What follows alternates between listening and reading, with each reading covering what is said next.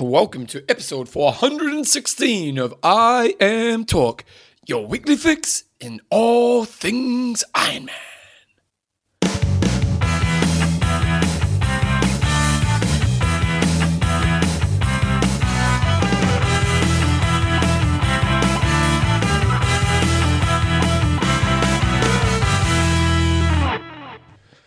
Righto, team, welcome along to episode 416 of I Am Talk with Coach John Newsom and Bevan James Isles. How you going, mate? I'm pretty good, Bevan. Yourself? He's on top of the world. You got your headset on. I can see you. Normally we do the Skype calls when we're away from each other. We don't have the camera on because we get offended by each other's faces. But today we thought we'd do it, and I can see you. You look like a professional, mate. I should even give you the view out the window to Manalani. You'll be able to see the pool in the background. I'll give you a view of Jake Naked Joe. No. Oh, Jesus. Don't know if I want that. So what, you're at Manalani, are you? Manalani. And we're just about to pack up and get the hell out of here later on this afternoon. Well, I Am Talk is proudly brought to you by coffeesofhawaii.com. You've been nailing that stuff over the last week or so. And I've got Bevan's stuff to bring home as well. Good times. Athlinks.com. Social networking for endurance athletes. Extreme endurance. Galactic buffer. And trainerroad.com. Team, get on it if you want to get better on the bike. Okay, guys, in this week's show, admittedly, it's a bit ad-libbed, and it's probably going to be the shortest show we've done in a long time. Actually, John, I went back and listened to an old show. We got an email, which I'll bring up in the next couple of weeks, but I maybe go back and listen to one of the old shows, like I Am Talk 66, or Iron Man Talk 66, and I think we went to an hour 10 and we say, oh, sorry if we got a bit long today, you know. Oh, how times have changed. So we've got some news. We've got basically the discussion of the week, and then it's pretty much just going to be a bit of a wrap-up of John's race. We'll get a few interviews with the guys from the Epic Camp, and from there, they'll pretty much be us. So, Jumbo, Let's start with the news. So a bunch of results from this weekend. Yeah, it was a busy weekend. We didn't really have any Ironman action going on, but there was some plenty of 73 sound traps, and over here we'll talk about my 70.3 later on. We had Brent McMahon completely dominate the dojo over here in Kona, and we'll also talk about some other stuff. I might as well do it now. Craig Alexander was a very distant second, but then he got DQ'd for wearing he wore, these days, a lot of the guys wear these little short sleeve sort of tri-suits, and that sort of goes down over their biceps, not quite as far as their elbow. And you can't wear those in the swim, and he wore that in the swim. He probably wore a swim skin over the top, and you're not allowed anything below your shoulder, and he did, and so he got disqualified. But he was a very distant second. Is that silly application of rules, or is it a silly rule? Like, what's the point of that rule? It's a rule. It's in place. He broke it. You've got to disqualify him. You can't do that. But is it a silly rule? It is a bit of a silly rule because I don't think you're really getting the advantage out of it. The material does not help you in the swim. No advantage. It obviously means you can transition a little bit quicker. So I guess it's something they need to look at. But at this stage, it's a rule, and he broke it, and so got busted. Bit of a bad look for the race because it is an incredible event. And this year they had that happen, which takes a bit of gloss off. And then last year they also had Bree Wee, who somehow managed to run off the course and get disqualified and go the wrong way when she was leading. So, but other than that, Brent McMahon took it out very comfortably. Did they get many good pros there? Like, what was the field like? No. It was basically Brent McMahon, and then Crowe was 7 minutes back but got DQ'd, and then so it ended up that Brent McMahon won by 19 minutes. Oh, really? And a half. Wow, you don't see that often nowadays, do you? Not in the male field. Yeah, and I did not have a great race, and I was 7th overall. So I think that sort of shows I didn't have a terrible race, but I shouldn't be getting 7th in professional events. So the girls' race was actually quite close. Angela Neath took it out from Bree Wee and Melanie McQuaid, and they all have a bit of a ding dong battle out there, and it was good racing. Then we had some other 70.3s around the world. We had the ITU World Duathlon Tramps. We had Nicholas Benoit take that out, and Sandra Levenes. We had some other 70.3s in rally. Matt Charbot took that out, and Amy Marsh. And then in Switzerland, we had Boris Stein and Daniela Reef take out 70.3s. So quite a bit of action. Also had some pretty interesting ITU news. Mola took out the race in London, his first ITU win. Now, I saw this. So the question I have, because the Brownies got 4th and 5th and Gomez 6th, so something happened in the race. What happened? It was all very close. It wasn't. I only watched the 3-minute highlight package, but it basically came down to a bit of a pack run with a number of them in contention. So whilst the Brownlees were 4th and 5th, they were only a handful of seconds off the off being the front. But still, in the past, they would have been 30 seconds up the road. So we had that article on Try 247 last week talking about the dominance of the sport by these 3 athletes. And normally, if it's coming to a running race leading into the last part of the run, now if Moeller's there, it's definitely he's one of those guys who can be there now. But you wouldn't pick that they'll be coming out the back end of the pack. So it's and Gomez was 6th as well, but he's done a huge amount of racing. So I think that just shows those short sprint. It was a sprint distance. It wasn't Olympic. Joe walking past in the background there. Tell her she did have clothes on. She's got her pink undies on. Nice. And so it's going to be interesting to see how it goes, because the Brownlees and Gomez have just been so dominant, and now they're just it's just still a little way out from the Olympics. So it'll be interesting to see what happens coming up. And also other things of note that I saw over the weekend was Bevan Doherty had a really solid second place to Andy Potts at Alcatraz. Despite doing the Ironman stuff, he put in a really good performance there. And Mirinda Carfrey also got back on track, and she was second to Haskins. What was the field like there? Because Potts seems to be pretty dominant at that race. Now Joe's hiding behind me. She walks past. Just for the record team, she has got clothes on. So Potts seems to dominate Alcatraz, doesn't he? It's the race he just tends to come along to every year and do bloody well at. So, what was the field like there?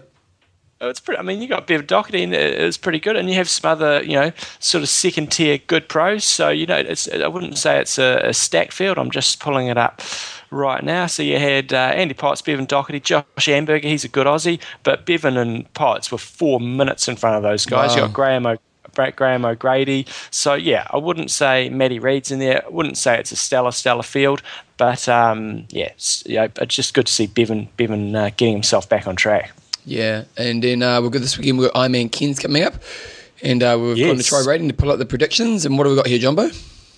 Brownie's in there, and he is predicted to have a pretty solid day at office, and it'd be interesting to see how Brownie goes. He had a very good New Zealand season, had a very good 70.3. Didn't quite take it out at Ironman New Zealand, but still had a really solid race and came through in second place. So he hasn't. We'll see how he goes. Tim Burkle is likely to be pretty fast. Still really interested to see how Peter Robinson goes, because if he wants to get to Kona, he's going to have to get in the first couple there. So got Mitch Anderson there. 8th in Melbourne, didn't he? Was it 8th? I think it was 8th. It was around 8th. It was around that. So he needs quite a lot of points. Yeah, with that and like a win or a top 3 here, he'd still need a few more points, wouldn't he? He would need a few. But he'd probably get those 7.3s.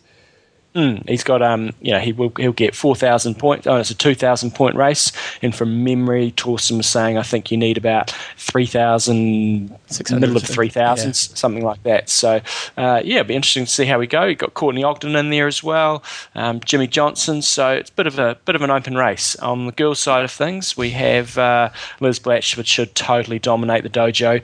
She's expected to come in 9 hours 11. Last year she had a really good battle with Gina Crawford. You also got Asa Lundstrom in there and Rebecca Hoschke, and only got 7 pro girls. And that's pretty much the news for this week, Jumbo. So sponsor. Yes, so athletes love it. We're going to talk about my race later on, but I was 4th age grouper overall, and I was 7th overall, 4th age grouper, but only 3rd in my age group. I was going, what's all that about? Yeah, well, it's funny, Jumbo, because I was doing the commentary work at the Christchurch Marathon, and a guy called Mike Robinson I was just later on today, when you're waiting for the last kind of 2 athletes to come along, there's this guy standing next to the stage, and started having a yarn to him, and it turned out he was a triathlete called Mike Robinson. Do you know Mike Robinson? based out of, I think it was Possibly. Palmy North or somewhere up there. But anyway, he'd just done the race and he did his first marathon and he'd done a 2:59, so he was pretty stoked with that. And he does a bit of triathlon and stuff, and he obviously knew of you or listens to the show or something like that. And he's saying, "Oh, John got third." And I go, "John got third? I thought you put off a third overall." I was like, "Wow, that's really impressive." And then as he kept talking, I realised it was third in age group. I was like, "Oh, third in age group." so what? The guys in front of you were just pretty sharp, were they? Oh, hold on, I've got somebody at my door, Bevan. Go answer the door. I'll talk. Oh, he's got a nice new top on, John. I haven't seen that top before. Well, while John's going to the door, I'll just talk about the Christchurch Marathon. So it was really interesting at the Christchurch Marathon. They had an icy race. Oh, I'm breaking the table next to me. And the guy would have broken the course record, and the ice was absolutely terrible. So the guy ran like a 2:16, which is pretty smoking. And he probably would have gone faster than that if it wasn't for the ice. So anyway, back to you, John. So the guys in front of you, what's the story? Well, this is why Athlinks is so fantastic. I'll talk about a lot of IM Talk influence out there shortly, but one guy who was just in front of me, and he came and did the Blue 70 Wetsuit Aquathon Challenge a few years back. Oh, really? He just beat me by about 30 seconds. But I thought, what's all this guy about, his name's Kevin Cody, so I just popped onto Athlinks, put in Kevin's details. He's on there. You can go check him out. He's done an 8:56 Ironman. Oh, wow. He's been to Kona, did 9:15 over here in Kona last year, and so I just kind of really like that. To do your research on other people around the world, you can just pop onto Athlinks, and I wanted to give myself a bit of self reassurance that I actually raced okay, and I can go and just suss out Kevin's results, and he's got some pretty good runs in there and stuff, and some good results. And I was going to check out a couple of the other dudes as well, because we got totally smoked by a couple of dudes, and I wanted to just suss out their results and make sure I'm not too far off the pace. Now, do you know if the dudes in front of you? So obviously one of them wasn't in your age group, so it doesn't matter so much. But the one who was smoking you in your age group, are they going to Kona, John? He was right on the fence. It was an Australian guy. What was his name? And I think he took his slot, because we had 2 slots in our age group, and I let it roll past me. So one of those guys must have taken it. I think it was the guy that got second. So let me just have a quick look here. We had Rich Munro, might have been him. Rich Munro from Australia. Yeah, and those guys just dominated me. So how much? Although insane that you just come off a camp, so you're obviously not in your best condition, but still, Rich Munro, how fast did he go?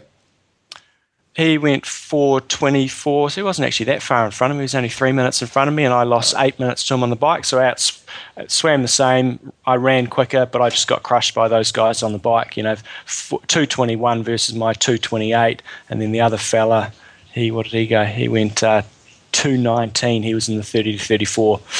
So yeah, just need to pick up my bike, Bevan. We'll talk about that later, but I just wanted to really point out athlinks.com. I can now go on, plug those guys' details in. Even if they're not Athlinks members, it'll still bring up some of their results. But guys like Kevin, who was just in front of me, I can then go suss out all his results, and I know where I'm going to hit him hard next time. Very good. So he's doing it below smack the talk. I think the thing is you have become the motivation for a lot of athletes out there in the world right now, because you haven't been shy on your ability to perform at this race at the end of the year. You've definitely talked yourself up a big game, and you keep laying the smack talk down. Like my approach was always be humble, play down my game. I'm just trying to do my best and crap like that. Newsom's approach is I'm blooded out there, and I'm going to keep laying it thicker and thicker, and you keep doing it. And I think there's quite a few people who are quite motivated to kick your ass in Kona. That's all I'm going to say. We'll talk about that. I was pretty worried I was going to get checked out there for a while. That was a motivator run, but we'll talk about that later on. But if you guys want to check out, if you've just finished a race at the weekend, maybe you've done Escape from Alcatraz, or you've done a 70.3 somewhere, and you're going, what about those people just in front of me? You can pop onto Athlinks. Hopefully they're on there. Even if they're not, they'll have some of their results there, and you can just check out how those people sort of rack up at other races, and see how you might track if you go elsewhere in the world. So check it out on athlinks.com.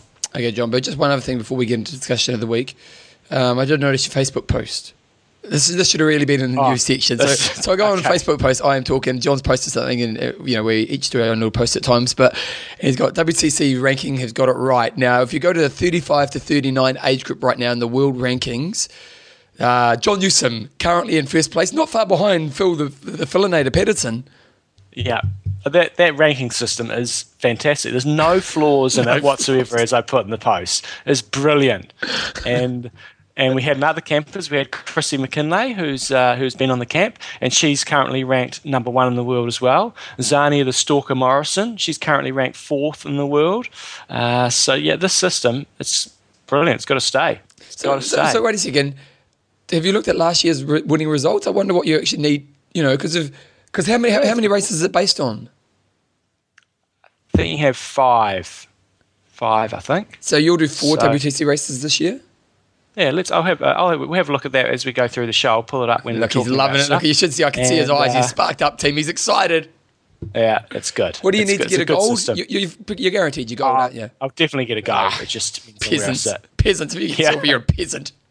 Okay. Good times. Okay, so discussion of the week. So we got a great email from Tony Hodge last week, just kind of saying. It seems to be that WTC seem to have a bit of a male dominance when it comes to getting the male celebrities celebrities to do the WTC's Ironman World Championship. And she was just wondering, if we were to get more females involved, who would we want to see? And I said no Pamela Andersons for the bloody pervs out there, but who was some females who we think would be probably A, good to bring profile to the sport, but B, also do the race the respect it needs. Jumbo. And you got rid of the of Pamela Anderson, but Justin Hewitt said Katie Price, aka Jordan. Oh, really? Jordan? Yeah, she's like the UK version of Pamela Anderson. Yeah, I do know that. She was the one with Peter Andre, wasn't she? That's right. Yeah, you know your pop culture. Mysterious girl. Okay, Paul Dean's got Angela Jolie. She might be bring triathlon a different Angelina effect. Mark Chapman said Davina McCall, so she's a bit of a UK celebrity, and she swam bike run at the length of from Edinburgh to London, and they do some fantastic stuff over in the UK. It's all for charity, and she raised $2.2 million. And I remember that guy Eddie, the comedian Eddie Izzard, he ran or something the length of the UK. So he did like 50 marathons, 50 days. Yeah, Davina McCall did a fantastic job with that, and I guess she'd bring a lot of UK attention, but I wouldn't say she's a worldwide celebrity. Iron Girl 101's got Ellen DeGeneres, who she's just imagined the publicity that would come with that, and it's definitely true. Ellen's kind of one of the world's biggest stars, so that's true. Glenn Mitchell said Cameron Diaz or Jessica Biel are famous for being the fittest ladies in Hollywood. You couldn't get much more famous. Some of the names listed I've never heard of. These two would give absolute maximum exposure to the sport. Could not agree more with that. Yeah, although in saying that, we've never, on the male side of things, we've never actually had like a Brad Pitt. We've never had the top level. If we think of Gordon Ramsay's probably the biggest celebrity we have. I would definitely say he's the biggest. Yeah, like who else is there? Like they've had a few reality stars and maybe American sports stars, but not like worldwide. Like Gordon Ramsay is definitely a pretty household name, isn't he, around the whole world? Matthew Binn's got, come on, people, a real female celebrity who is a triathlete already, Pippa Middleton. Yes, that would be good. Jones Karlstrom says Marit Bjorgen, cross-country ski star and Olympic and world champion. If she learns to swim, she would win that race. Okay, Andy, how do you say that one name? Andy Balaskwiski, I'll say. That was hopeful at best. Oprah, okay, wait, seriously, I love this point. I was wondering the same thing. If they were going to do this year in, year out, please give one slot to a male and one slot to a female. And who should that be? Someone typical. I don't want to see an Olympic athlete changing sports. I want to see a typical person, male or female celebrity, actually do what we do. I'd love to see someone like Natalie Portman, Pink, Sandra Bullock, big name that has a chance but didn't become one just as an athlete. Again, another bit of the UK influence here. Dame Kelly Holmes. She's already does some duathlons, and she was the Olympic champion. It must have been either 2000 or 2004 over the 800 and 1500. Yeah, a lot of people have come in with her. Tom Ward and both Jeff Everson came through as well. I'll do one more, and I'll go Tim Ford, Marriott Borgen, the Norwegian cross-country skier. Honestly, she would have to be one of the fittest women alive. That would be an interesting transition, wouldn't it? Oh, yeah. So those cross-country skiers and ice skaters and stuff would be outstanding. I'll do one last one. Glenn Newbold. This is for our Kiwi listeners. Helen Clark. Nice. Ex-Prime Minister. She's a former Prime Minister. Don't know how much exposure that would bring. Who would you want to see, Jumbo? Well, I would love to see an awesome runner. I don't know how much exposure that would bring, but someone like Paula Radcliffe, to see how fast they can really run. That I don't know that if you're going for maximum exposure, then obviously it would have to be someone like Cameron Diaz or something like that. So from an athletic point of view, I'd love to see a runner come across to both Olympic and Ironman distance. But from a PR point of view, it would definitely be one of those Hollywood rock stars. Who was the one who just broke up with Chris Martin? You know, the Coldplay singer and his wife, Gwyneth Paltrow. Is it Gwyneth Paltrow? Yeah. Oh, yeah, Gwyneth Paltrow. I think she'd be a good one, just because she's actually created a profile as a content provider around health and lifestyle. And I don't really know much about the kind of content work she's created, but she's definitely spent a lot of time building this kind of other business alongside her celebrity around, you know, that health and lifestyle choices kind of stuff. And so she could be a really good choice because she obviously already has an audience in that area, and so she'd expose, there'd be the celebrity aspect, but also she could, you know, promote what we do to her audience as well. So she'd probably be a pretty good choice. Jumbo, this week's discussion. So this week's discussion is, what is the stupidest... Now, it probably comes after last weekend, does it? Yeah. So with Crowe getting played DQ'd because of wearing a long sleeve blimmin' thing, what we want to know is, what are the stupidest rules in triathlon? And if there was one rule you could change, what would it be? So if you could do whatever you wanted and you want to change one rule, what would it be? Simple as that, Jumbo. Pretty simple, straightforward. Okay, Jumbo, what's our next section? John's race report?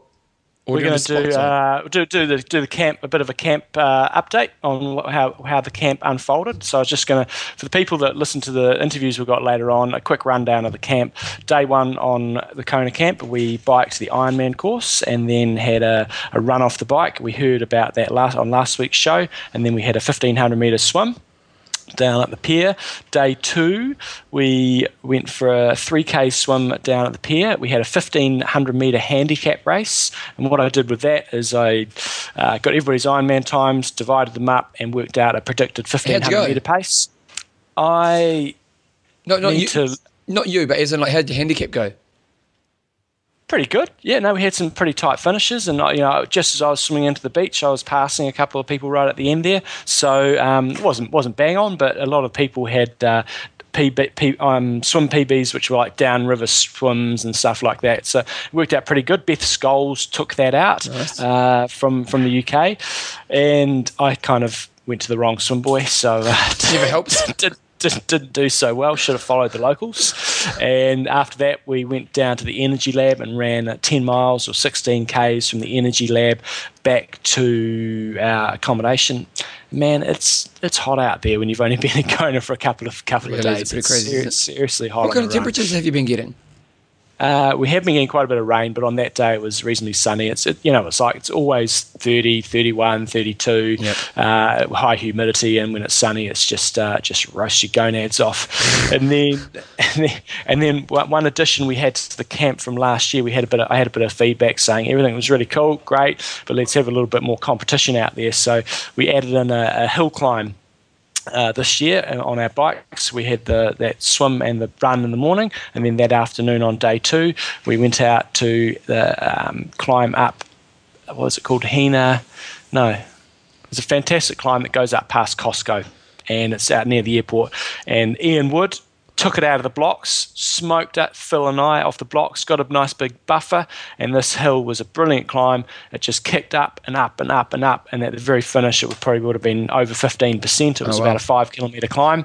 He took that out. So wait, was that a handicap or was that just everyone go? It was a straight race up. Oh, well done, Ian Wood. He would have been loving beating the boys. He was pretty happy. Comes with an asterisk though, because he didn't ride with the big boys on the first couple of days. So listen to the excuses. Listen to the excuses for being a softie. Day three was our epic day where we biked from Kona over to Hilo. So 200 kilometres in total with over 2,400 metres of climbing, and it's an up and down real roller coaster of a ride. And when we got there to Volcano, we had a little run over the volcano, and it was one of those days that really brought the whole group together because it was just so epic, and there was just carnage all over the place, and people blowing up and struggling and just getting through the day. But a lot of people really found that once they'd got through that one, they could see the light at the end of the tunnel. And was it amazing running around the volcano? Oh, it's awesome. Really? It's a real highlight. It was one of the most classic parts was we have to shuttle people to the start of the run from where we have our lunch break. It's because the roads are quite narrow around sort of the rim of the volcano. Yep. And we got there, and there's a little viewing platform, and you stand there and you just look over this gigantic crater that was the inside of the volcano. And we're standing there in our running gear, and Scott Blackman was standing next to me, and some tourist was standing next to him, and she says, "You guys are going for a run? You're not going running down there, are you?" And he said, "Hell no, don't be stupid." And then I pointed down the bottom and said, "Scott, you see those little dots running across the bottom? That's Phil and the others down there already halfway through their run." So it's just a fantastic run. When you look in the volcano, you see the lava and everything. Like it's no, not this part. This is just. Are there parts where you can? Yep, you can fly over. I'm not sure how active it is at the moment, but there's certainly parts which, when Belinda and I were here in 2005, we could drive to a part and go for a walk, and you could look across in the dark and you could see the lava going into the sea. It's pretty funky. Yeah, it's pretty cool. So then we had to roll down the hill 50 kilometres to Hilo, and the first part of that was an absolutely bucketing rain, which was not much fun at all. Going downhill, 50, 60 k's an hour, and straight into the rain was pretty tricky. Never been to Hilo before, and do you know one thing about Hilo? There is a crap load of traffic lights as you come into Hilo. Oh, really? And this is the Ultraman course, and Ultraman is, there's only 30 people in the race, and it's a real nifty strategy to try to get the run of the lights, because you've got to stop at a light. If you go through a red light, you get disqualified straight away. And coming into Hilo, I don't know, there must be a good 10 sets of lights, and some of them take forever to change. It sucks if you're racing it. Like you see, they've changed the coast to coast for next year, because the coast to coast, which is the race that John and I talk about every year in New Zealand, and it's you go from one coast of the South Island to the other coast in one day, and it's a really iconic event. But the last 70k of the bike ride, pretty much the last 30k of the bike ride, probably even 20, 25k, you go through like 30 sets of lights. And so if you're racing, it just do your head in. Whereas I've changed the course this year or next year, so you don't go through lights and you actually end up in a different beach. And it must frustrate you if you're racing a race and you have to stop at traffic lights. Totally. And so then we're in Hilo, and I had very low expectations of what Hilo was going to be like as a place. All I knew was they get about 3 meters of rain per year. Oh, really? It's just one of the rainiest places on the planet. And we certainly experienced that a couple of times, but thankfully it wasn't when we were training. But we stayed at Hilo Seaside Hotel. Cool little Hawaiian style hotel if you're ever going over to Hilo. That's where I'd recommend you stay. And then we went out and we did the rest of the Ultraman course, and down to a road called Red Road. And I posted that on my Facebook profile and also on my blog. Brilliant ride. We had to climb back up, and then we did a loop, and you're going along the coastline on this fantastic road, no cars at all. You can just see this amazing blue water just crashing in over the lava. It was it's a pretty special day. And then climbed back out of there, and it was a 120k ride. And then we went and took over the Hilo pool, which is a 50-meter outdoor pool, and we took over one section, had a 50-meter race. You would have been loving it, Bevan. I would have taken it out. Race. Yeah, and then we had a 50-meter kicking race as well. Who won the 50-meter race? Scott Blackman took out both boys' events. I did get held back on the 50-meter sprint, so I wasn't too happy about that. All I hear of you is excuses when it comes to 50-meter races. That's all I ever hear. I know. One other thing we did do that morning, we did a 5K Guess Your Time. Nice. So I said to the group, you don't want to be maxing out a 5K just before the race. We'll do a 5K. I want you to run at around about half Ironman pace. And everybody predicted their time. And we had Neil Scholes took that out. He got within 20 seconds of his predicted time, which is pretty impressive. And then the Philinator was first across the line. And then I think our largest margin, who was the worst out, was 4 minutes over 5 kilometres, which was pretty woeful pacing. 4 minutes? Who was that? Name and shame. And Tim Lowe managed to take out the end. He knew he was so far off his pace, he even sprinted somebody at the finish line. And that was our day in Hilo over. And the next day we left Hilo, and we were sitting there at breakfast, and the Hilo rain was just pummeling down. Everybody's just looking at me going, what are we going to do? What are we going to do? What are we going to do? And then the rain managed to stop and cleared up, and we just hit the road on time and did 120. Why would you not ride in Hawaii in the rain? Because it's warm. Oh no, this was proper torrential rain. Really? Like you wouldn't. That would very, very dangerous. Again, didn't really know what to expect with this bike ride, but it went from Hilo all the way along the coast, and we came up via Waimea, and then we dropped down into the Manalani. Spectacular ride, and we heard Hilary Biscay talking about this on Ultraman. You just get all these different changing environments as you go through. Hilo's very wet, and on one side of you have these tropical rainforests, and then you have this amazing blue sea off to the right, and you can see a bit of lava down there as well. And as you slowly climb your way up to get over to the other side of the island, it all turns into lush pasture, and there's cattle and everything out there. It was just an amazing day, and we were taking it very, very easy, so it was pretty enjoyable. And then you have this mad-ass descent down to Kauai from Waimea. I managed to hit, 81.1 kilometres per hour, and there was a bit of a headwind, so I was pretty pleased with that, and I think it was top speed of the day. Oh, nice. And then we rolled into Kona, and then we had an easy day, and then we rocked out with the Kona 70.3, and everybody did pretty well at that race. So before we talk about your race, how did everyone go in the race? Anyone in particular who did extremely well? How did Dr. Feelgood go? Dr. Feelgood, Dave Swan finished in fourth place in his age group. Got on the. They do over here. They do top 5 gets on the stage. So he got himself a nice little bowl. Dr. Feelgood was pretty happy with that. And we also had Ian Wood get himself a 70.3 slot for Mont Tremblant because his wife is already going. So he got a slot there. And again, with this event, we had a predict your time element to it. So it's a guess your time. And Neil Scholes, who won the run event, take a guess how close he was to his time, Bevan. Well, you told us within 20 seconds. No, that was in his 5K run. Oh, as in the race you did the time. This is a half Ironman. So take a guess how close he was to his predicted time. Oh, the way you're asking makes me think it's really quick. I'm going to say within 10. 10 minutes? 10 seconds. 10 seconds. 1 second. Really? That's impressive. So his that guy knows his performance, doesn't he? Yeah. He knows his body. We did see him standing in the finish line in the finishing chute for 15 minutes before he crossed the line. But hey, that's okay. There was no rules stated you couldn't do that. He predicted, I think it was 5:12. Is that right, Phil? 5:12, and he did 5:12 in 1 second. Wow, that's pretty awesome. So, no, there were some great performances out there. What about the Philinator? How'd the Philinator go? Philinator had a solid day. Was it 7th or 9th in the age group, Phil?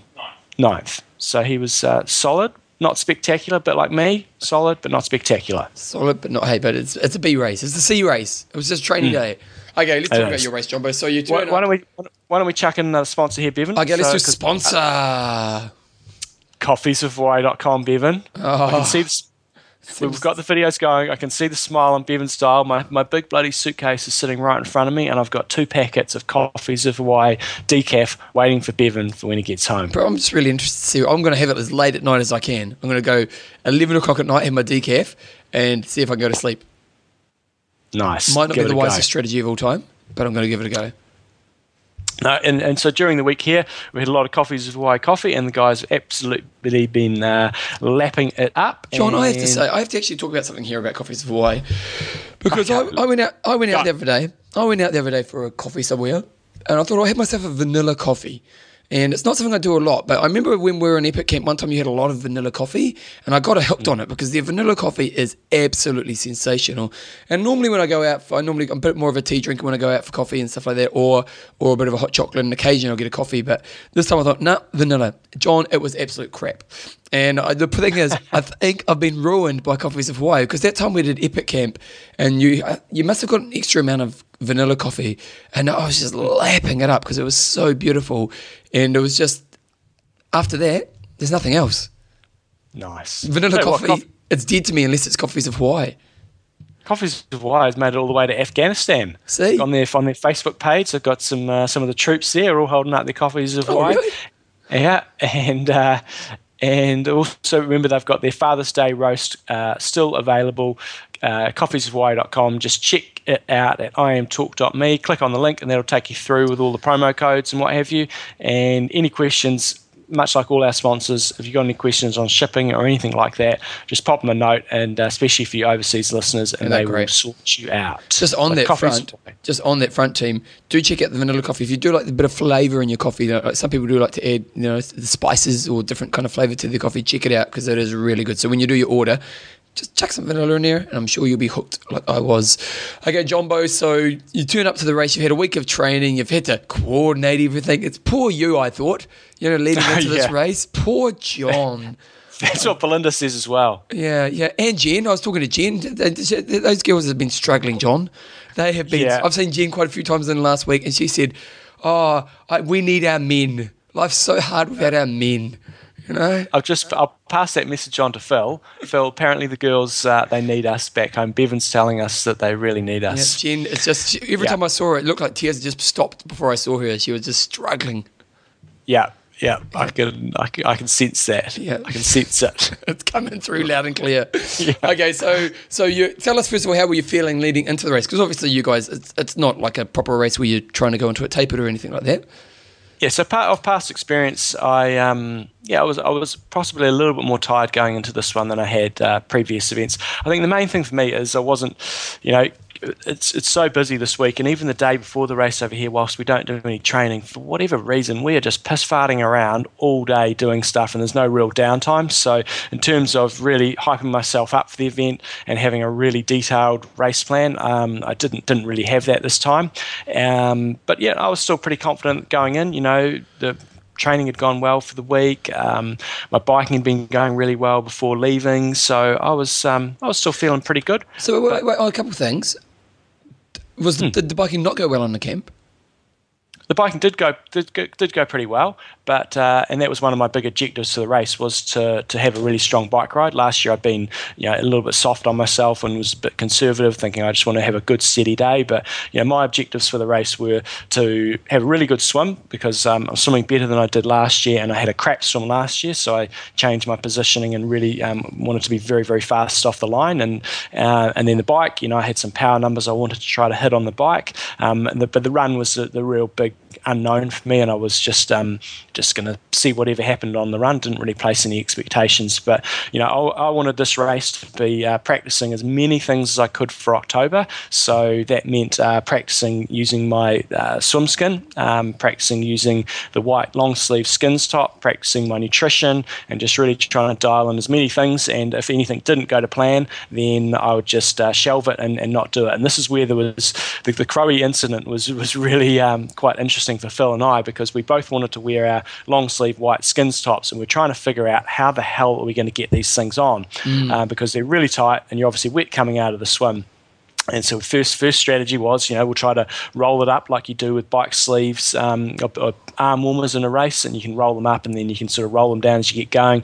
That didn't work, and then I tried to sort of do an inside-out technique, and that didn't work. And so I pretty much conceded it's just not going to happen. I'm not going to be able to get this bloody thing on for the race, and I was pretty annoyed about it. And I thought I'll just give it a go on race day and see if I can get it on. If I can't get it on, I'll just chuck it back in my transition bag.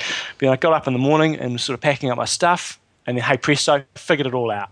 What'd you do? Just get the plastic bag, just like the wetsuit. Get the old supermarket bag, plonk that in my transition bag, put my arm straight through that, and the top went on like a wetsuit. It was gold. Gold, you're a genius, Newsom. First of all, you're pill popping, and now this. Yeah, and this was like at 4:20 in the race morning, and I figured it out, so I was pretty happy about that. Did you let Phil and Ed know about that trick? Phil was in on it as well, and so we were away. But we did also practice. The reason why I go back to the Crowie incident, we actually went out that evening and actually practiced swimming with our skins tops on underneath our swim skins, and it actually worked. Even though we looked like dorks with our white long sleeve tops with the black Blue 70 swim skins over the top, I said, these are tight enough that that might cost us just a fraction of time in the swim, but in transition. it's going to be gained in transition. So I thought, yep, we're going to do that. And then we came back to our rooms and we got informed by a couple of people on the camp that was actually a rule infraction, and Crowe obviously had not been reading the rule book, because you cannot have anything lower than your shoulder. So yeah, that was Crowe should have been reading the rule book. So anyway, rocked up to the race, and pros were off 3 minutes before us, and just how many pros were going? How many guys and girls go at the same time?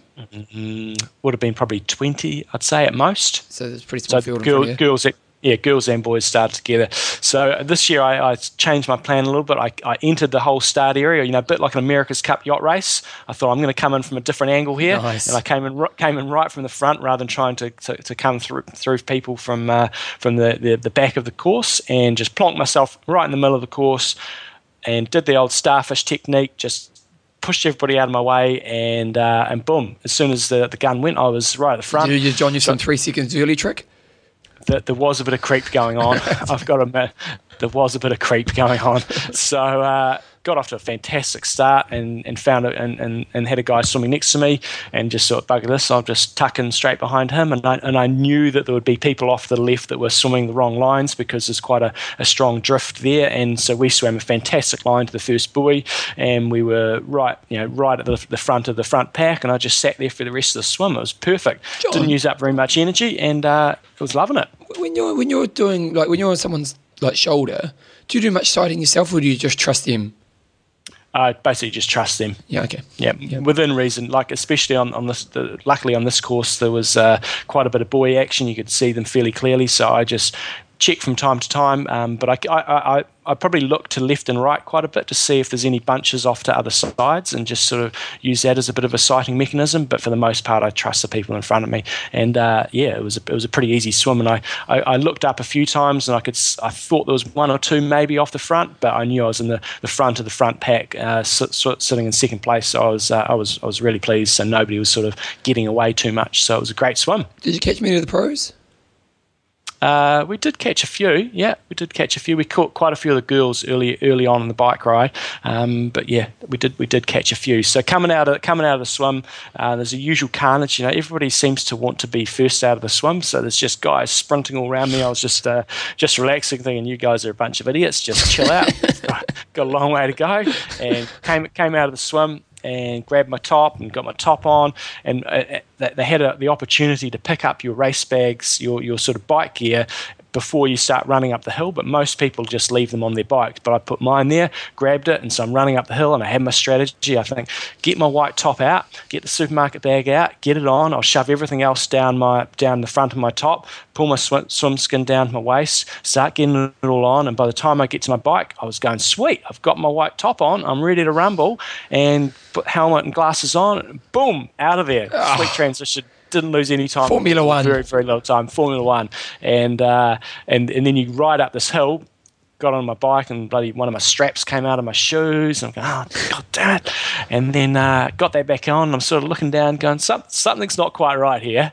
And then I thought, geez, left my damn swim skin on. Oh, no. Have you not seen that? No. It is cold. Oh, is there a photo of it? Is there a photo on your Facebook? Yeah, there is. I think I've got one up there yet, but I made a comment on Facebook. And, wait a second, don't talk, because when I do a website, it blocks out. So wait a second, give me 2 seconds. Okay, you're here now. I'm on your Facebook. Okay, I'm just seeing photos. You got your team photos up. I might not. It's basically it wasn't that big a deal. Lots of people going, "You're an idiot! You're an idiot!" Like, stop. But I did feel like a bit of a tool. But it wasn't that big a deal. It gave me a little bit more compression. So wait a second. So your swimsuit, did you have your cycle shorts underneath your swimsuit? So I have my tri-suit, one piece I Am Talk tri-suit, and then I have my blue 70 swim skin over the top. And the idea was you want to take that off and then put your top on. Yeah, so I'd roll that down to my waist, and I'd got my long sleeve skins top on over the top, but forgotten to take the pants off. So I effectively had 2 pairs of pants off. So it actually wasn't a Formula One transition at all. No. Well, it was, but yeah, it was. It didn't really have any effect. It was. I thought people might find that pretty entertaining. Oh, that is gold. So got on the bike, and I was, unlike previous year I was sort of by myself and there was nobody around. I was all feeling a bit lonely, needed a Bevan cuddle, but he wasn't there. I would have been there for you. Yeah, so it was very much sort of settling into my own rhythm, and the watts weren't coming very easy, and my legs were a bit sore, and I was going, God, just need somebody, and then somebody caught me up, and I thought, sweet, and I was riding like way too hard, keeping up with him, and then he dropped me, and then I kept going, and we sort of riding up towards Harvey, and another guy'd catch me, and I was like, man, people shouldn't be catching me, and he dropped me, and then another dude caught me, and he dropped me, and so I got up to Harvey, and my power was a bit below what probably about 10 watts, 10 to 15 watts below where I'd wanted it to be. And then I was particularly lazy coming down from Harvey. I was just trying to have a bit of regrouping time.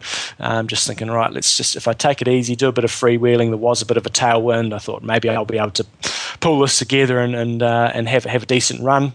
Last section of the bike, I actually rode really strongly up the hill from Kauai High and then down the Queen K. So the last 15K ended up being able to pull myself together and rode really nicely there. And then moment of truth coming off the bike, had to spend a bit of extra time in transition, taking off my top and then taking off my skins pants. And in that time, a couple of girls who I'd passed just at the end of the bike caught me up in transition. So I'm running out of transition, and I had Bree Wee, who's the local hero over here. She was like on my tail, and like, man, she was just about salivating on the back of my tri-suit. She was so close, and everybody's just yelling at her to go, go, go, and she is breathing up a storm behind me, and she hung in for about a K or so, and then thankfully she dropped off a bit.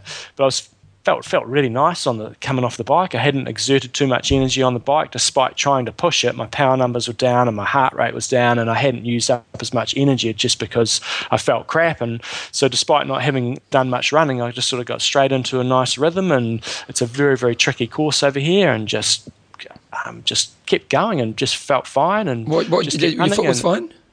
Foot was fine. Great. And my ankle was fine, and energy was good, and just sort of right, just keep tapping it out. You can't really run to pace over here because there's so many twists and turns. You know, 1 minute you're doing a 420k, next minute you're doing 402, and so you just kind of got to run off feel for large parts of it. But I was just tapping it out. It wasn't getting too hot. I was jogging through the aid stations, keeping myself cool. The heat was an issue, and I was reeling in the guys that had passed me on the bike pretty quickly. And I was thinking, I think that guy up in front of me, I think he's first place on the road for the age groupers. And so I knew I was going to mow him down. I could sort of see at each turn I was getting closer and closer. And then Kevin Cody caught me at about 10k mark, and I thought, right, we're going to be first and second on the road. And then unfortunately there's this long out and back stretch that you come from probably about 15 to 19k, and it's the only chance if anybody's way off the front that you get to see them there. And there was two guys way off the front. Oh, really? Okay.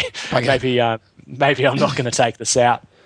And Kevin was, he probably got about 30 to 40, 50 metres on me, and this was at the 10k mark, and I thought, I don't want to quite go at this stage. I'm just going to stick to my guns and keep tapping it out, and we'll see what happens later on. And then we got to that long stretch, and the hunger was not there, Bevan. I was, I just didn't have it to run up to try to nuke myself to run up to third place and second in the age group. The hunger just wasn't quite there, so just sort of settled in. But I will say I was stressing quite badly about getting chipped in this race. So how far? But you had the 3 minute advantage. Had the 3 minute advantage, but there's lots of out and back turns on the course, and so I think the first split that I took, I was 4 minutes 20 or 4 minutes 40 down, which effectively meant I was 1 minute 40 down on them. And the girl, Angela Neath, she's one of the best 70.3 athletes around. I was going, she looks like she's running pretty quick. I'm not quite sure if I'm going to catch her. And so I kept taking my splits, and I was closing it down, but I was still thinking, man, if I blow up, she's going to beat me. And then finally on that last long out and back, I was within about a minute and a half, and I thought, sweet. And I ended up finishing about, I don't know, maybe 45 to 60 seconds behind her, so effectively a couple of minutes up. But that was a very strong motivator. I just thought, I cannot come on the podcast and with any self-respect with being checked after what the pants were bad enough, but if I got checked. So whilst I wasn't very hungry for getting for really going deep to try to gain one more place, I was very focused on making sure I You just wasn't want to be shamed in your eyes. No. So rolling into the finish, I've got to say, last year when I finished this race, I had to sit down for about 45 minutes in the shade, just pouring water over me, icing. I was just out for the count. This year, crossed the finish line, wandered over, got my finisher's medal and T-shirt, and just thought, bloody hell, it just feels like I've just done a hard workout, but that's about it. So I was on the bike, were you trying to ride to power? I was trying really hard to ride and you couldn't keep your numbers up? No, I was just had sore legs and just very, very flat, and it's just as a result of the camp. Yeah, so I'm fatigue. not too stressed about it. If I'd been hitting my numbers and getting smoked, then I'd be pretty worried. But I wasn't hitting my numbers. I know if I had hit my numbers, then my bike probably would have been pretty competitive, and I probably would have been in the hunt for sort of being right up there, either first or second, I think.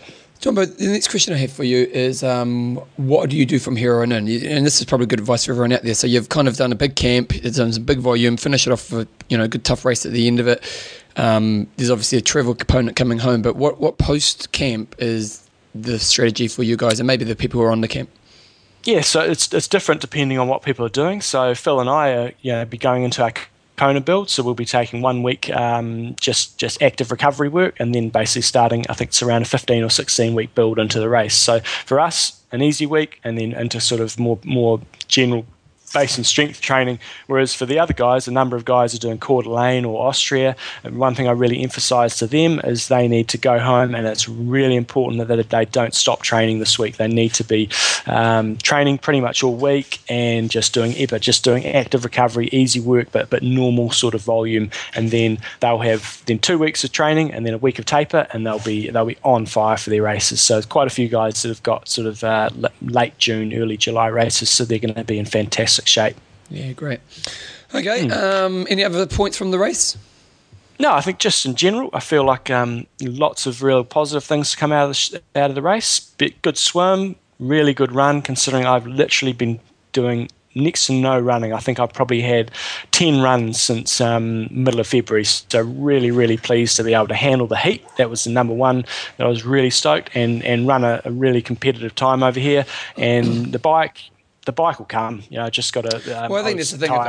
If going into the race, before you even went on the camp, if you were to say, look, you're going to have a bad ride, but you're going to have a good run, or you have a good ride and a bad run, what do you prefer? And I think for your own confidence moving forward, obviously that run was pretty important. So. Yeah, so I know lots of people always ask about nutrition, so here's a very quick rundown of my nutrition. Pre-race, I have two M's power cookies, extreme endurance, salt stick, and then an hour before the race I have Generation UCAN and a no-dose. On the bike, I had about 4 to 4.5 servings of Infinite and 1 to 2 servings of UCAN and another no-dose and plenty of water. And I was planning on taking an M's power cookie, but the stomach was just a bit tricky in the heat and just didn't quite feel like it. And then onto the run, I take 2 or 3 High Five caffeinated gels, and then just truckloads of water, a bit of Coke, and that's pretty much the guts of it. Nice work. Okay, sponsor. TrainerRoad.com. Okay, team. So if you are in winter right now somewhere in the world, or you are looking for that kind of next level high volume training where you can just sit in a focused environment, this is a really great tool for you, isn't it, John? It is a great tool, and I've just had an email from the Holy Hammer, and you've been back in Christchurch saying how ridiculously cold it is. Well, the mornings are. It's actually really beautiful winter days, so it's one of those kind of stupidly frosty mornings, but then turns out to be quite a beautiful day. But yeah, it's been pretty cold. I'm in Melbourne right now, but sheepers creepers. This weekend, it was cold. Yeah, so for all you Kiwi listeners and Australian listeners and Southern Hemisphere ones who are going through winter, it's a fantastic tool. I really want to see more people just talk about this next week, giving the old 125% of FTP a crack and see how you get on there. And again, if you're looking for an off-season focus, they've got a number of different plans, whether you want to work on a 40K plan, whether you want to work on a 10-mile plan, whether you want to work on a different aspect. They've had like a tour of California, or if you're going through winter, perhaps having more of a run focus, then you just want to tick over with a couple of bikes per couple of easy bikes per week, or just have something interesting to do, you can get on there.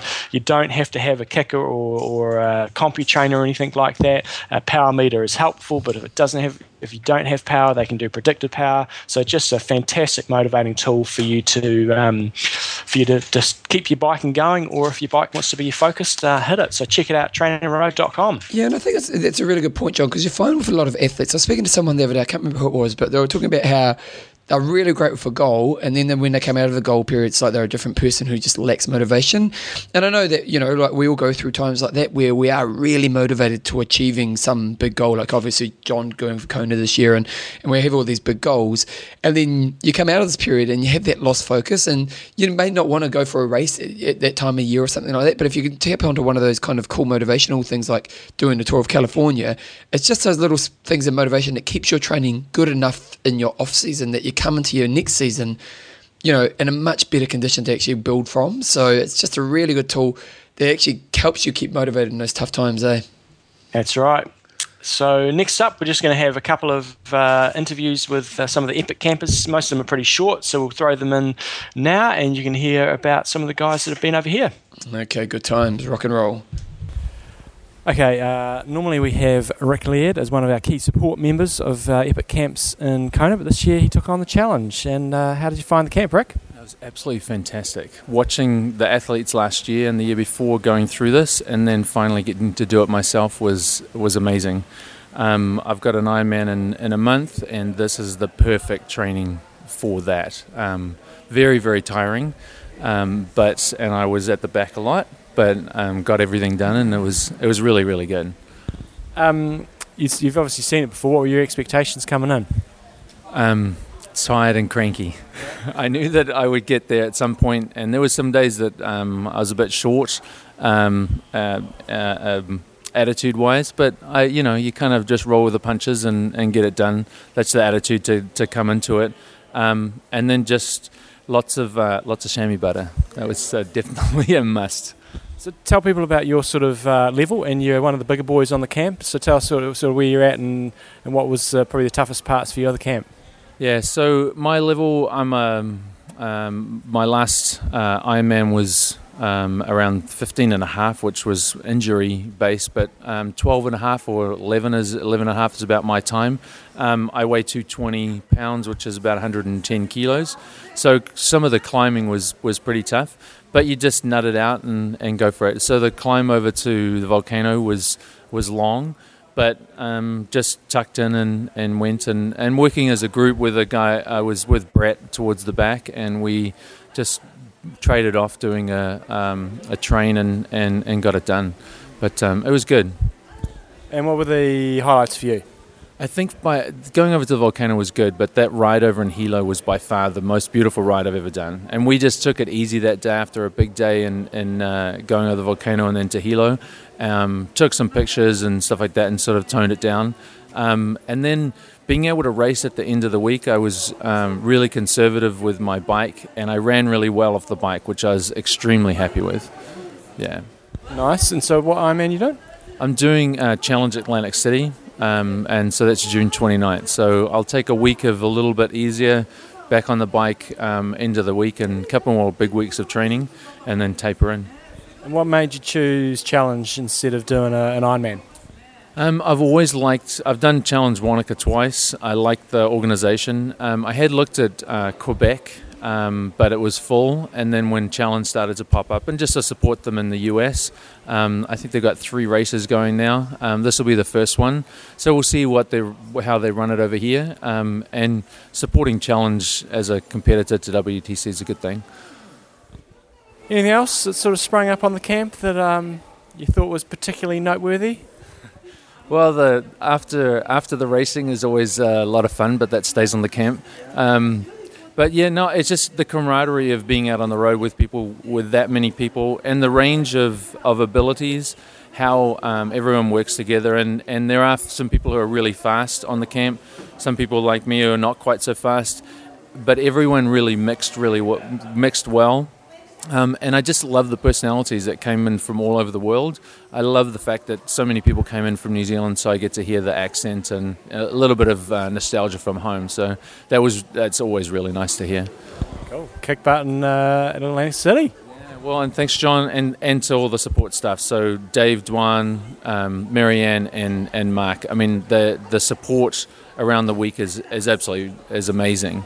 After being on the other side and then coming in and actually just not having to worry about it. There's a couple times I'm thinking about how logistics are going to work. I'm like, no, that's not my job right now. I'm just going to be an athlete and enjoy the sport. It's fantastic. Thanks, John.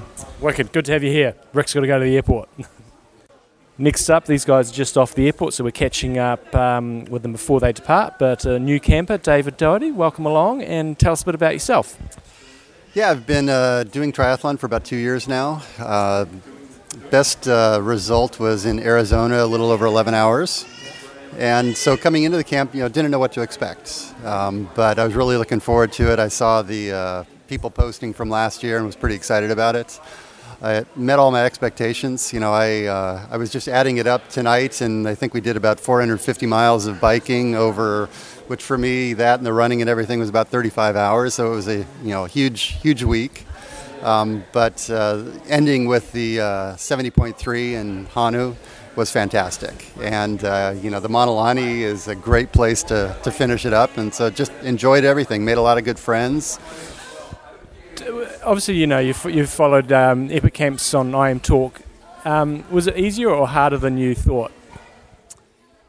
Depends on the day. There were a couple of days that were a little easier. The climb up to the volcano was tough. I think it was 20K sort of climbing and pretty relentless. But, it's beautiful scenery. The run through the volcano was a lot of fun. So I could have done without the descent in the rain, but following you and Phil was kind of a blast. But I kept looking at those elevation signs going, okay, just keep going. We're getting down off this thing. And it was good to see you in the I Am Talk race kit out there. What are your plans for the season? Well, so in a month from now, I'm heading off to Austria. So the family and I are going to do a little vacationing and culminate in the Ironman there. So this was sort of a test. I think it was a pretty great block of training that I'm hoping will really translate into a good result there. Awesome. Well, it's always good to have I Am Talk listeners on the camps, and well done. You completed the camp, and you look pretty strong there on the bike. I had a great time. Thank you, John. Really appreciate it. Awesome. These guys got to go to the airport, so that'll do from David. Next up, who's also off to the airport, is Tim Lowe, not Tom Lowe. He's not 6'9" tall, and he's not Chrissy Wellington's partner, but he came on the camp for his 40th birthday. So you're pretty grateful for your wife right about now? Yeah, very grateful, but Tom Lowe is my uncle. Is it not that Tom Lowe, different Tom Lowe? Tom Lowe, different Tom Lowe. Okay. And Tim's just had a few beers, so if he's slurring his speech, you know why. Maybe tell us a bit about yourself, where you're from, and ability-wise, where you're at, and just so people get a bit of a feel for the different standard of athletes on the camp. So I'm from London, England. My best Ironman time is about 11:30. Last Ironman was 12:30. The camp has been good. I found I was kind of in the middle of the ability range. Maybe behind on the swimming, but I think about average on the bike and maybe about average on the run as well. So, obviously your wife got this as a present, but have you been following the camps? And if so, was it what you expected? Easier, harder? I have been following them, but mainly the Epic Camp. And when she said Epic Camp, I thought it was a full Epic Camp. I think Epic Camp Light it was perfect for me. It's the right sort of level of intensity. A week is probably enough. I don't think I could do much more than this. But yeah, it's been really good. What about some of the, coming to Kona for the first time and having seen it all on TV and what have you? What were your impressions of the course in terms of the Ironman course? It seemed quite different from what I've seen on TV. The course was tough, the heat especially. But it's great to be on the roads that you see on TV. It's great to see Palani and the lead drive and the Queen K. But yeah, it's been tough, but mainly the heat. Pasty Poms. And for you, what were your personal highlights of the week? The highlights were probably the rides out of Hilo and right up to Volcano. I liked it when it got windy and rainy. It reminded me of home. The swims were fantastic. I didn't see the dolphins, but I saw turtles. The water was crystal clear, and I enjoyed the race yesterday as well. Oh, these guys got to get off the airport, so give your wife a big cuddle when you get home. Will do. Thanks a lot, John. Awesome. Brilliant. Okay, I'll write that down. 54:35. Okay, Jumbo, we're back. And last sponsor. What we got left to go? We got Extreme Endurance, which saved my bacon during the week. Really? So I've been taking Extreme Endurance every day, and also been taking the Immune Boost. Part of the reason I take the Immune Boost is obviously to try to stay nice and fit and healthy, and avoid sickness. But the other reason, over here, you're just sweating so much, and so it's got so many of those things. We eat really, really well over here, but just gives me that to make sure that I'm sort of covering a number of the the vitamins and multivitamins and all that sort of stuff, all that good stuff. That sort of saves my bacon on that front. And I think the majority of the people on the camp have been using the Extreme Endurance for quite some time, and certainly during the week. It just makes sure that you can get through the camp with a bit more ease, and especially when we've got the race at the end of it, just gives you that little extra boost to make sure that your legs aren't ridiculously tired. For the more experienced guys like Phil and myself, we can sometimes handle this training a bit better, but for people who are first-time campers who haven't done this sort of volume, then that can make a really big difference to make sure that they're in shape. So if you're doing any epic camps yourself, solo epics or anything like that, then get on it and make sure it helps you get through your week. Yep, it really seems like a good plan. Actually, just on Facebook now, Scott Molina, he did Comrades. I haven't seen his results yet, but it'll be interesting to see how he went. So well done, Scott. Hopefully you got to the finish line. I'm sure you did. He did get to the finish line. No, Scott did. He got there. Phil had a look the other day. Was it 9 hours something, Phil? 9:25, something like that. So I don't know if that's good or bad, but he finished. Oh, I'd love to hear about the experience. So well done, Molina. You're a bloody legend. Okay, Jumbo, sponsors. Coffeeshawaii.com, get the decaf. Athlinks.com, just check out your competitors, even when they dominate you. Extreme Endurance, your lactic buffer. TrainerRoad.com. Just a cool device to help you get better at cycling. Okay, Jumbo, so what's the plan from here on in? Phil's packing up around me. Is he packing yours as well? Tell him, you could have done yours. I've got some excess luggage. It's going to be tricky to get all back. I've got all this Lego and everything to fit in, so we'll make it happen. And we're just going to be doing a bit of work today and then heading home, get home Wednesday morning. What do you got planned? Well, we're in Melbourne, so just one thing. We'll do emails and stuff. Obviously, John and I have been away for the last few weeks, so we'll get back to a normal show next week if you did send it through any emails. But Joe and I are in Melbourne, actually, so we're on holiday for a week, which is we're here till next Tuesday, which is really needed because it gets that time of year where you need a break, and so we're doing that. But I did the commentary at the Christchurch Marathon, which is always good fun. And funny story from the day is, how we often have that discussion around, it was a few funny stories. One poor old lady got face carnage big time at the finish line. She was, the poor lady, she would just hit the tide factor about 10 seconds before, 10 metres before the finish line. And the poor lady just face planted the ground, man. It was not pretty. Because you could see she was stumbling, she was stumbling pretty badly. And you're thinking, she might fall here. And she fell, but just face head first into the ground. It was not pretty, the poor old lady. But you know how we often talk about that dilemma, if you're having a marathon, if you're doing a race, and there's a chick coming up next to you who maybe win the race or maybe top 3, do you let them pass you as you get to the finish line? And what would you do, John? I was contemplating that thought during the race because I figured, I may catch the first chick, and if she's around me, chances are I would let her go. I would either make a really big effort with 1K to go, or if we were coming into the finishing chute, I would stop and wait 30 seconds, unless there was somebody in my age group who was right there as well. But if that wasn't happening, I would stop and let her roll through.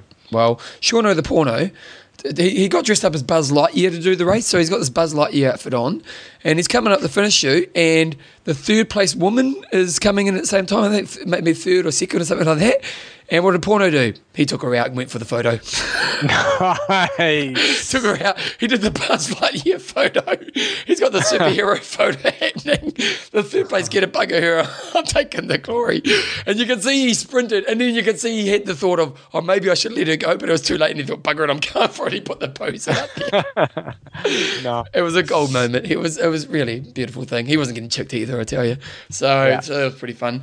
And then lots of people. You know what? It is awesome watching those big marathon starts. You know, I think they had around maybe 5,000 people doing the race, which isn't even that big in the world scheme of things. But just when that start of a race, when you're on a stage, you obviously have a pretty cool view of it. Just seeing there's so many people going off in the distance, it's a pretty cool thing. So that's about it, really. A bit of shopping, John, and get my fashion up. And then a bit of relaxing, sleeping in, read a few good books. You know? Nice. And that's about Good it. times. Yeah, so that's pretty much us. Good So next time. week, guys, we are back in the studio. We're back to normal for the next period of time. And again, if you haven't checked out this month's Legends of Triathlon, you go to legendsoftriathlon.com. We've got Ray Browning on the show. Anything else? That's about it. No? Oh, well, good luck on your travels home. Let's wrap it up. Thank you. You have a nice week. I'm Russ. I'm Ando. Train hard. Train smart. Kia Kia kaha. kaha.